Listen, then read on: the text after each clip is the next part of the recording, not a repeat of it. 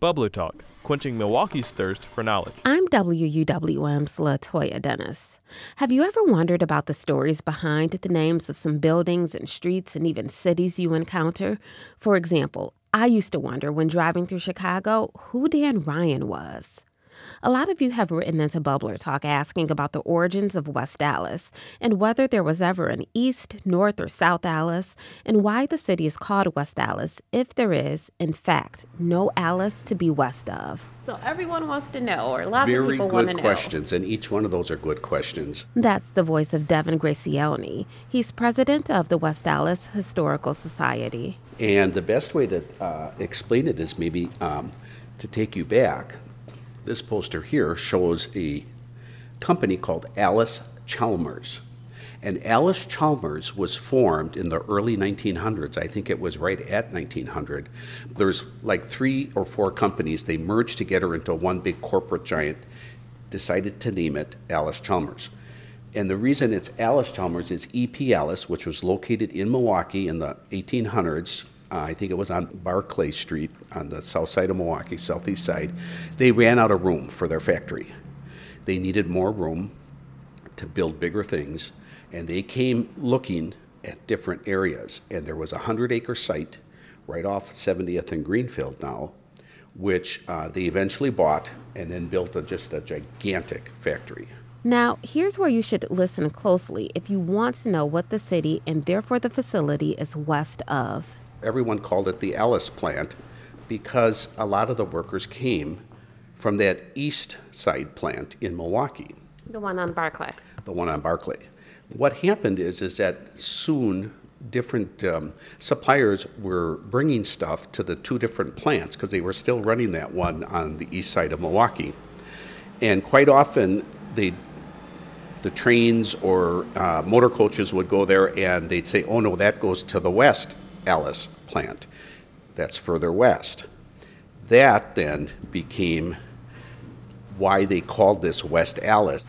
Now, truth be told, Gracioni says that not everyone was sold on naming the village after the company. Other names were in the running.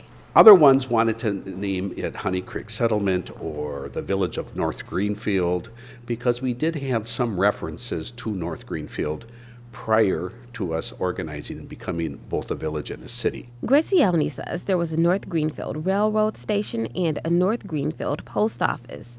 And he says that people would get letters from the East Coast addressed to North Greenfield, Wisconsin, and that post office is where they would show up. When it comes to Honey Creek Settlement, that was the name given to the area by a group of people who settled there in the 1830s because there was a creek lined with fruit trees where honeybees made their home.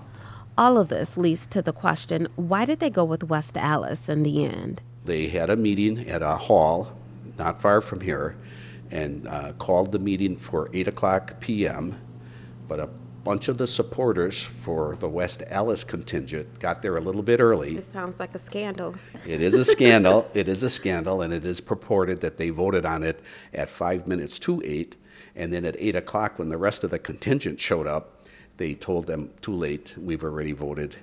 The village is going to be called West Allis. So was there outrage? What happened? There was some, and I've got some newspaper articles downstairs, but by and large, it's kind of like politics of today. By and large, everyone just acclimated and got used to it, and that's how West Allis got its name. Now, Gracioni says there was also a rumor that when E.P. Allis decided to join the deal and buy the land in what we now know as West Allis, he was promised by the developer that the village would be named after him.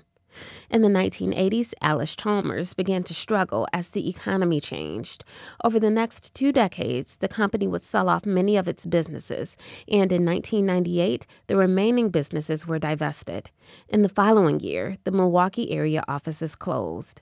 Gracioni says not many kids these days know the history of Allis Chalmers, but it will forever live on in the name of his chosen home, West Allis. Support for Bubbler Talk comes from Potawatomi Hotel and Casino, home to 24/7 entertainment, dining, and musical acts, plus additional hotel rooms, and Ember Salon and Spa, opening in August 2019. More at paysbig.com. What have you always wanted to know about the Milwaukee area? Visit wuwm.com/bubblertalk to submit your question.